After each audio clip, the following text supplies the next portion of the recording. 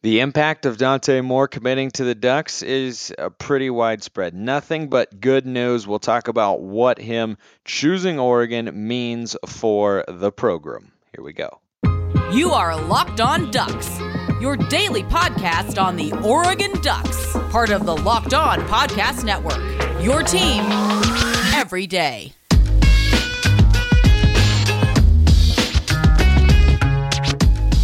Yes, it is that time once again for Locked On Ducks. I'm your host, Spencer McLaughlin, D1 play-by-play broadcaster and lifelong Oregon Ducks fan. Thanks for making this your first listen or your first view of the day. Part of the Locked On Podcast Network, your number one source to stay up to date with the Ducks. Like, comment, subscribe wherever you're listening to or watching the show. Appreciate the hundreds of you out there who have already done so to make the show what it is. And speaking of the show, it's brought to you today by LinkedIn. I'd like to thank LinkedIn Jobs for being the official college football recruiting sponsor across the Locked On College Network. LinkedIn Jobs helps you find the candidates you want to talk to faster. Post your job for free at linkedin.com/lockedoncollege. Terms and conditions apply. Those of you watching on YouTube can see I am once again in a new location, and I was going to put out a show yesterday, but last week my travel plans changed because I had been a second alternate to the Utah State Amateur, ended up getting admitted, played round one today as I record this, and round two is tomorrow morning on Tuesday.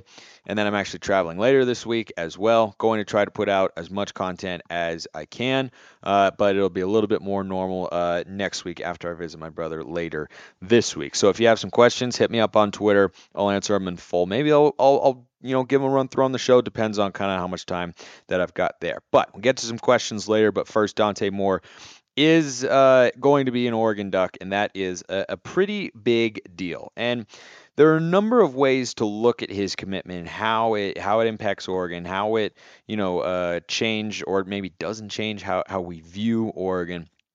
But first note on his commitment, just kind of right off the top, Oregon is in the top 20. They're currently sitting at number 19. I'm looking at the 24/7 composite ratings right now with 11 hard commits. I'm honestly surprised it's 19. Maybe that hasn't fully registered yet.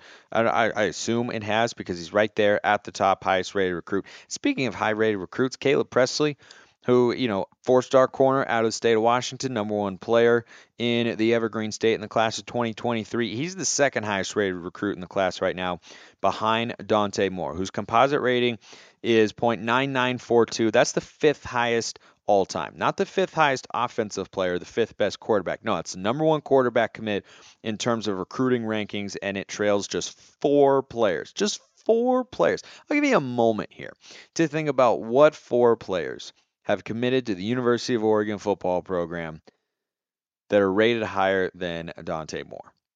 The first one at number 4, so I guess the fourth one, is 2005. It's Jonathan Stewart. He turned out to be really, really good. Right ahead of him, Haloti Ngata, class of 2002. Justin Flo, I hope we get a full season from him because that guy is going to be a game wrecker and is an NFL caliber player. He's number 2, and of course, Kayvon Thibodeau, number 1. His career worked out pretty darn well. So that's the sort of player that Dante Moore is capable of being. I mean, he's one of the 5 highest rated recruits in the history of the school. He's ahead of Noah Sewell by just a little bit, and Cameron Colvin, DeAnthony Thomas, Josh Connerly, and then Eric Armstead round out the rest of the top 10 for all-time commits for the Ducks. So all of that is really good news. The class, of course, is looking like it's in really good shape. You've got 11 hard commits right now, 7 4-stars, a 5-star, and 3 3-star guys as well. Plenty of secondary members in there, several receivers, couple running backs as well, or just one running back right now with Dante Dowdell. And speaking of running backs, there are a number of things that you hope happen on the recruiting trail. And one thing from a football perspective is when you get a big time quarterback, you hope other guys are going to follow suit. You hope other guys are going to look over there and say, that's their signal caller. I want to go be with that guy. I mean, this is a top 10 player in the class of 2023, not top 10 quarterback, not top 10 offensive player, just a top 10 player, number 8. And anytime you can get somebody in the top 10, let alone one who is a future signal caller like Dante Moore, it's a really, really big time get. And so naturally it turns a lot of heads. And the big name that Oregon fans are, talking about plenty from what I can tell, and they've asked me, a couple of you have asked me about him as well, is 5-star running back Richard Young. And I haven't been too bullish on Oregon getting him. It looks like he's trending towards other schools, maybe Alabama, but Josh Connerly was trending towards USC as well. And if we had followed that super closely, we would have said, well, looks like he's going to go elsewhere. And then he ended up choosing the Ducks. So you never know. Something like this certainly doesn't hurt. And going back to a question that somebody asked me not that long ago, I don't remember off the top of my head which of you it was, but you know who you are out there. This is going to help keep Jurion Dickey committed to Oregon, who's definitely going to get more and more offers and interest from other schools as time goes on. And I think that getting Dante Moore is, to me, that kind of makes me feel like we have Jurion a little bit more on lockdown. I hope I don't have to eat my words on that one day, but this helps quite a bit. I'm just not as confident with Richard Young. I think you look at Oregon's running back room, we're fine anyway for the next couple of years. However, Young and Dowdell are distinctly different running backs. And if you had Dante Moore with Dante Dowdell and Richard Young, you'd have a pretty dynamic backfield. Now, Dante's not a huge runner. We'll get to his play style a little bit later here in the show, but I really like what he brings to the table from a football standpoint, from a leadership standpoint, and could there be positive recruiting ramifications? Sure. But because of the way Oregon's commitments have gone so far and how many have been on the offensive side of the ball with guys like Dowdell and Cozart and Casper, who reclassified, of course, the class of 2022, I don't know if I'd expect necessarily a flurry because of where Oregon is at in their recruiting and also where the roster is at. A flurry of commitments to come into Oregon the way that, like Jonte Cook followed Arch Manning down to Texas, right? I don't expect it to be something like that. But that doesn't mean that there aren't good things to look at from a recruiting standpoint here. And anytime you get a player of this caliber, big deal. Big deal. Really, really good. There's no downsides here at all. But I was thinking about how to view the staff in light of this commitment. And to me, and this is not a bad thing, this is a testament to how good a job they've been doing on the recruiting trail. To me, my expectations for this staff and how they can recruit at Oregon have not changed with Dante Moore being there. Am I glad they got him? Yeah, of course. I was stoked when I saw, the commitment on SportsCenter and he announced he was coming to Oregon, did the interview with Matthew Berry and everything. All that was really, really great. But to me, when I look at the totality of it, even though he's such a big time player, I think it changes my expectations and perspective a little bit on Kenny Dillingham as a recruiter and as an offensive coordinator as a whole. And he will now get, first major opportunity to, shape a quarterback in his vision and be a consistent voice for him and his primary coach as well.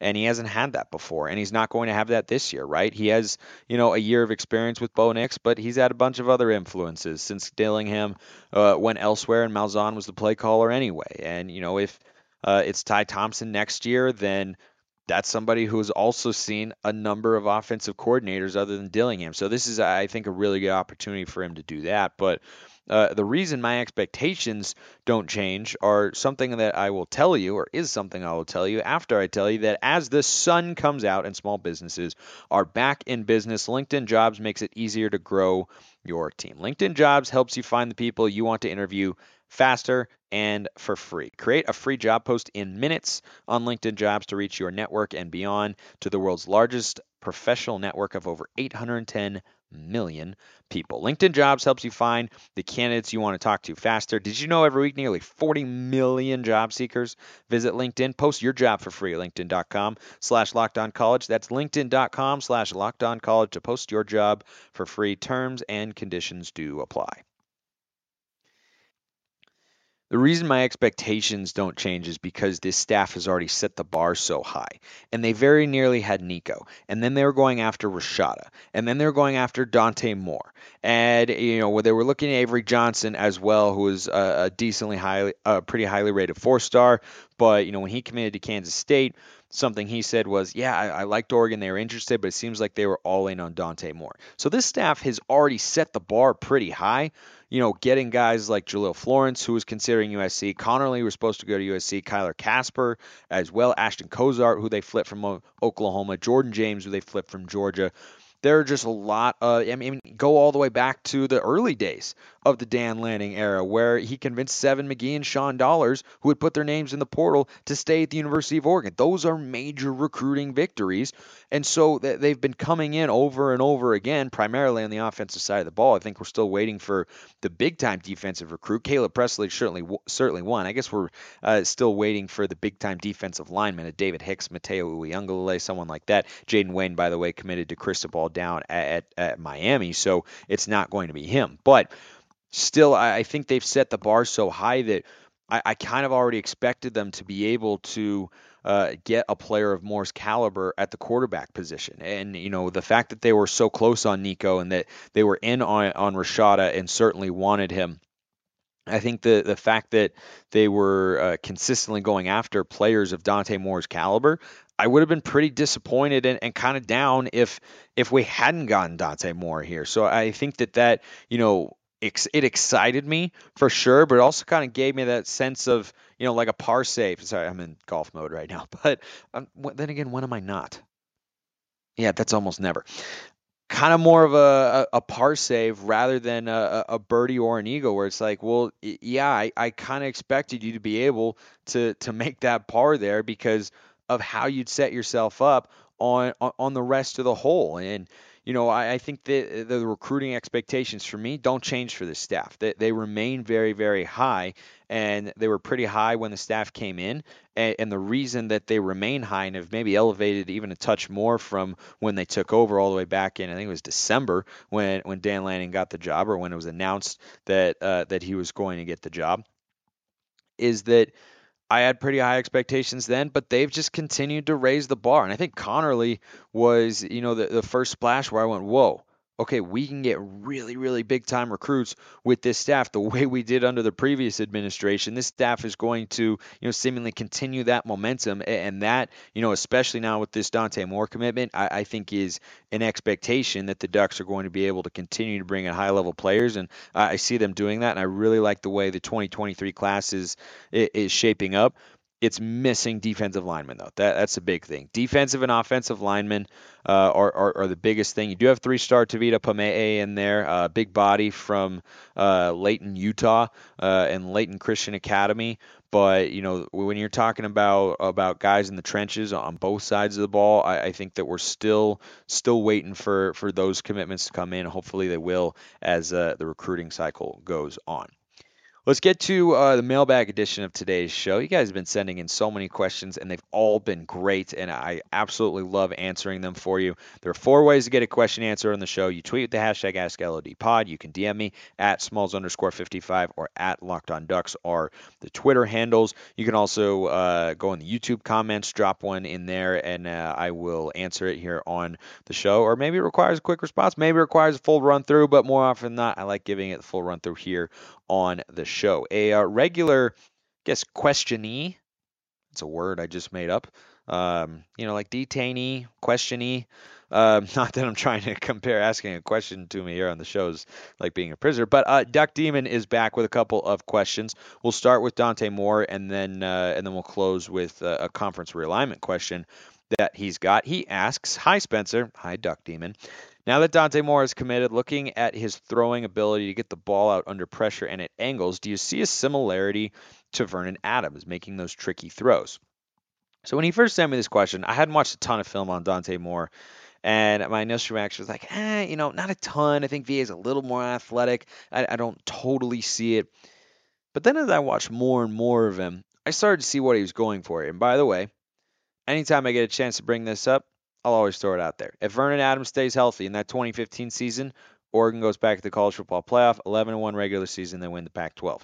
Do they win? I don't know, but they definitely get there. Vernon Adams was really, really good, so I'm always down for some VA comparisons, and being like Vernon Adams, that's, in my view, as good as being a 4-star quarterback, or maybe even not 5. Let's say Mariota was a 5-star caliber quarterback. Herbert was that as well, but VA, high rate, be like high 4-star quarterback in my view. That's kind of what you can get from players that caliber. But anyway, so I always love Vernon Adams comparisons. I do see it a little bit when you watch him. I think the biggest flaw that Dante Moore has right now, and really the only one because he's got a good strong arm. He can throw on the move. He does a great job getting his hips around when he's moving to his left. His ball placement and precision is absolutely elite. His decision making and his ability to get through progressions and make reads is also really, really good. The scouting reports pretty much universally say that about him, and that's what I see from him as well.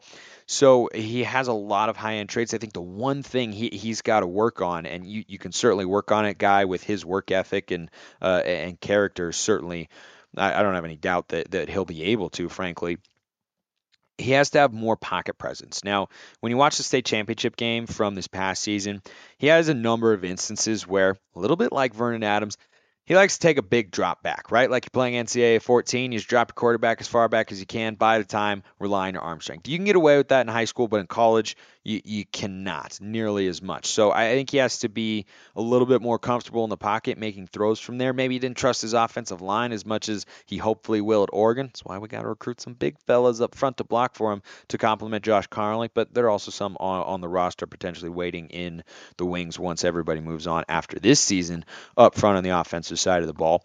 But I think what he could do that Vernon Adams did really well is take that big drop, suck the defensive ends up, and then you've got alleys to go left and right to extend the play.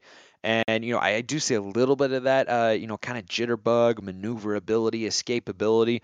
I don't think he's quite on Vernon Adams' level because VA did it at a really, really high level. But I do see some similarities there in that neither. I think Vernon Adams slightly more athletic, though not a lot. Both good, solid athletes, but it's certainly not an elite trait of theirs. But they don't need it to be because their ball placement and accuracy and ability to make reads is really, really good. Though, from what I remember, Vernon Adams never actually learned the playbook. But the playbook for betting is Bet Online, your number one source for all your betting needs and sports info. Find all the latest sports developments, league reviews, and news, including this year's NHL playoffs and Major League Baseball. Go Mariners. As I record this, they've won 8 in a row, and I saw 4 of them last week, and it was glorious. BetOnline is the fastest and easiest way to check in on all your favorite sports and events, including MMA, boxing, and golf. The 150th Open champion at St. Andrews this week. Oh, gosh, can't wait for that. Head to the website today or use your mobile device to learn more about the trends and action and bet the Open Championship. BetOnline, where the game starts. The similarities to Vern Adams are definitely there. But I think that Dante Moore is a little bit more refined as a passer. And, when you look at how he might fit in a Kenny Dillingham offense, he runs a lot of RPO concepts, or at least their high school offense does. And I think Dillingham, again, we don't know because he's never been a full-time play caller, but based on what we've seen from his time at Memphis and Florida State as well, there are going to be some RPO concepts. And one thing that you have to be able to do, and nobody's better at this than Mariota, but Adams was good at it too. Darren Thomas was capable of it, but not as much because of the way that he kind of had to wind up. Dante Moore has a quick, fluid, compact, and fundamental release. And that allows him to get the ball out of his hand really, really quickly. And that's something that you have to be able to do, and you have to be able to make quick decisions, and he's very good at doing that as well. So I think he projects very well with what Dillingham will want to call offensively. He's not a big runner. It's not something that he really needs to do. And, we'll see how much Dillingham wants to run the quarterback. Maybe he'll do it more with Bo Nix, who's certainly more mobile than any other quarterback on the roster or incoming now with Dante Moore. But I think that Dante is just a guy who can fit the ball in those tight windows. His ball placement is excellent. He's got great fundamentals, a very repeatable motion. If he can just work on that pocket presence a little bit, then I think he's a guy who can really, really do some great things because he's got great arm strength. He's got a great release. He's very accurate. He's very smart. He's very cerebral. He's got great leadership qualities as well. There's just a lot to like with this guy. And I think the Vernon Adams comp is there, but I think Moore's a little bit more refined, which is a good thing. And, even if he were only as refined and became the sort of player that Vernon Adams was, that'd be a pretty darn good player. Like I would take that. I think his ceiling is higher than VA, but if that's what he became, that's a guy who can get you the college football playoff. That is 100. That is 100% in the cards. Let's end today with a potential cautionary tale that Duck Demon also asked me about. He said, "Did you check out this article? I did. Being from Maryland, I watched the Terps go from being a program that was gaining momentum in the ACC to being buried in the Big Ten. Is this a caution to Oregon? Basically, what the article said was that USC and UCLA are going into a situation where everyone wants to be excited and feel good, and you join a new conference and it's new and it's fun, it's exciting, and totally get all that. And there's reason to feel that way if you're a fan of those schools, but there is a cautionary tale. Now, is Maryland comparable to USC football? No, no, of course not. More comparable would be Texas A&M, who's found more success statistically from a conference winning standpoint since joining the SEC, but they haven't played for a conference championship. And so when you talk about the idea of all this realignment, Oregon needs to be here, they got to go here, they got to do this. Kind of depends on what you want. Because if Oregon were to stay, and as it stands right now, Oregon's not going anywhere. They stay in the Pac 10. Maybe it becomes the Pac 12 again. I don't know. We'll have to wait and see. It changes by the hour, it seems. But I think when you look at, the idea of moving conferences, if you're going to a tougher conference, it might not always be better for your program. I mean, Cincinnati just got to the playoff in the American Conference. If either Stanford or Washington can regain their footing and become a consistent top 25 caliber program, then that conference that Cincinnati just got to the playoff out of would not be as strong as a Pac-10 even that's got Oregon, Washington, and or Oregon, either Washington or Stanford, and Utah in it. It wouldn't be. So that's kind of the argument in favor of being content with standing pat with where Oregon is and just staying put in the Pac-10 or Pac-12 or whatever it becomes. It's that you're going to be able to compete. And at the end of the day, you want to win a conference championship. And, would you rather win a slightly weaker conference championship? And it'd be notably weaker once USC and UCLA leave, but they also haven't been flagship programs for the Pac-12 over the last 10 years in football in like any way, shape, or form. Like USC has had some good years, but they haven't been USC the way that we think of them in the abstract, so to speak. So I think that's just something to ponder, and I think the article made a number of good points. Like I think UCLA is in a position to go the route more of Maryland, where they were struggling to compete for conference championships in the Pac-12. The only one they played in was the first at Autzen Stadium in 2011, and that was because USC was on probation, so they couldn't play in the postseason. I think UCLA is going to go to the Big Ten, which is a tougher conference, and I could see them struggling to sniff a conference champ. I could see them being like Purdue or Minnesota, where 8-9 wins is a good season, because that's what it is in the Pac-12 for. 8-9 wins, it's a pretty good season. UCLA just went 8-4. Yeah, they're feeling good. They're feeling good. Optimism, trending in the right direction.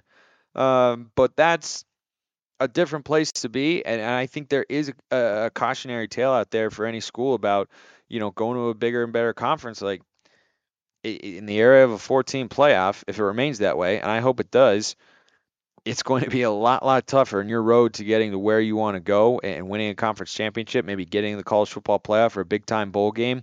It's a lot tougher, and it's something that you certainly have to consider, and it's something Oregon should definitely keep in mind as well, and we as fans should also have in the back of our minds. I appreciate everyone listening. Have a wonderful rest of your day, and go Ducks.